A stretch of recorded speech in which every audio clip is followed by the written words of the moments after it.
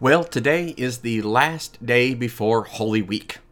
This means that everything is kind of coming to a head. It's the end of the first week of Passiontide, and we've started to focus more on the impending passion, the suffering and death of Jesus. One of the things that we see in our readings is that we really start to see the Jewish leaders, the scribes, and the Pharisees at odds with Jesus. And of course, he does things that would stir things up, like running the money changers out of the temple and claiming to be God, taking the divine name for himself. So these are all things that Jesus has the right to do and are true, but it forces the issue that he really is God. He is claiming to be God. He is the Messiah, and the Jewish leaders don't buy it. At least most of them don't. We think of Joseph of Arimathea and Nicodemus. Some of the leaders do, but for the large part, they don't. And as we end this first week of Passiontide and enter Holy Week, our gospel today from Mass is one of those that makes me kind of scratch my head a little bit. Because here's the deal. Jesus is going around and he's working all these incredible miracles. He's doing this amazing stuff that, well, only God can do. And so we see today the Jewish leaders confronted with it. It says, so the chief priest and the Pharisees convened the Sanhedrin, which is the whole like Congress, as it were, of Jewish leaders. And they said, what are we going to do? Isn't that the question? You've got Jesus doing stuff only God can do. And people are believing in him. But what are we going to do, the Jewish leaders say. And they say it, they write out, this man is performing many signs. If we leave him alone, all will believe in him. He's doing signs that only God can do. So that's a problem because everyone's going to believe that he's God, which he is. And so that's a problem. Why? Well, of course, they're not thinking right, and so they're thinking in earthly terms. And it says, if we leave him alone, all will believe in him, and the Romans will come and will take away both our land and our nation. So notice their concerns.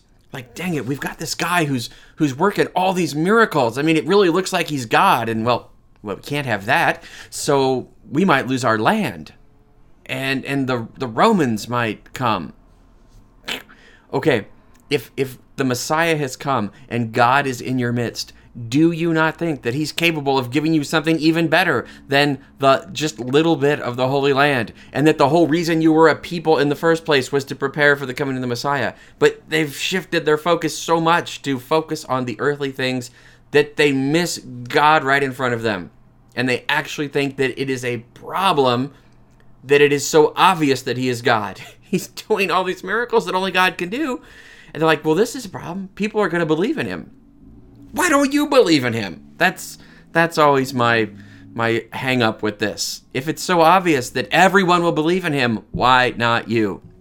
Well, then famously Caiaphas, that great antagonist that we will see in the upcoming Passion readings this week. Caiaphas, the high priest, says, you know nothing. Okay, well, they are being a little stupid, but he's even worse. He's like, don't you know that it is better for you that one man should die instead of the people, so that the whole nation may not perish? He's basically saying, yeah, Jesus is doing all this great stuff and hasn't really done anything wrong, but, you know, it's causing trouble, so it's better that we just kill him, rather than create trouble for everybody. This kind of utilitarian, like, if we kill one person, even if he's the Messiah, in the long run, it'll go better for us. Let's set aside that calculus for a moment, that how could that possibly work out? It's just wrong to think that somehow, let's kill someone so that good will come of it. No, that's terrible logic.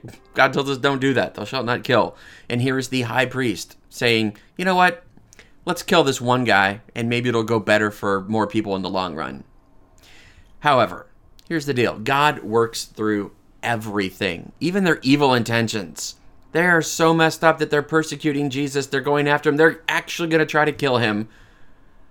The scriptures tell us today that Caiaphas, he does not say this on his own, but since he was high priest for that year, he prophesied that Jesus was going to die for the nation. And not only for the nation, but also to gather into one the dispersed children of God. How about that? The plan of Caiaphas? Let's kill one to save the many. That's exactly what Jesus does. It is, in fact, better that one die to save the many. And that's what Jesus does. He is God, and he dies. One person to atone for the sins of the whole world. And so notice it says that Caiaphas, because he was high priest, because he had authority that came from God, in other words, because God's Spirit was upon him, even though he has evil intent, let's kill Jesus so it will go better for us, he prophesied correctly that one man would in fact die for the sake of the entire nation. The spirit of prophecy was on Caiaphas, even though he intended evil, God intended good, and he actually brought good out of it. Their conclusion? So from that day on, they planned to kill him. And we know that they do. But God's plans are always bigger. He works through all this. Yes, it was bad. Yes, it was evil that they tried to kill Jesus. But through it, through the worst thing that ever happened, God brought the greatest good that has ever happened. So as we prepare to enter Holy Week, let that be our thoughts today.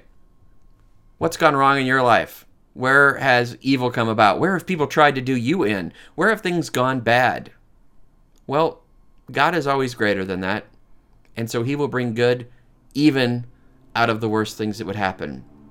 That's what we're about to see this week. But let's not be the crazy ones who oppose Jesus.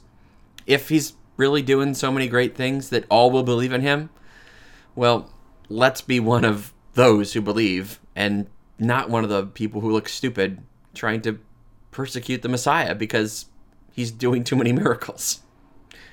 God brings all for good. I hope you see that today and this week. And God bless you.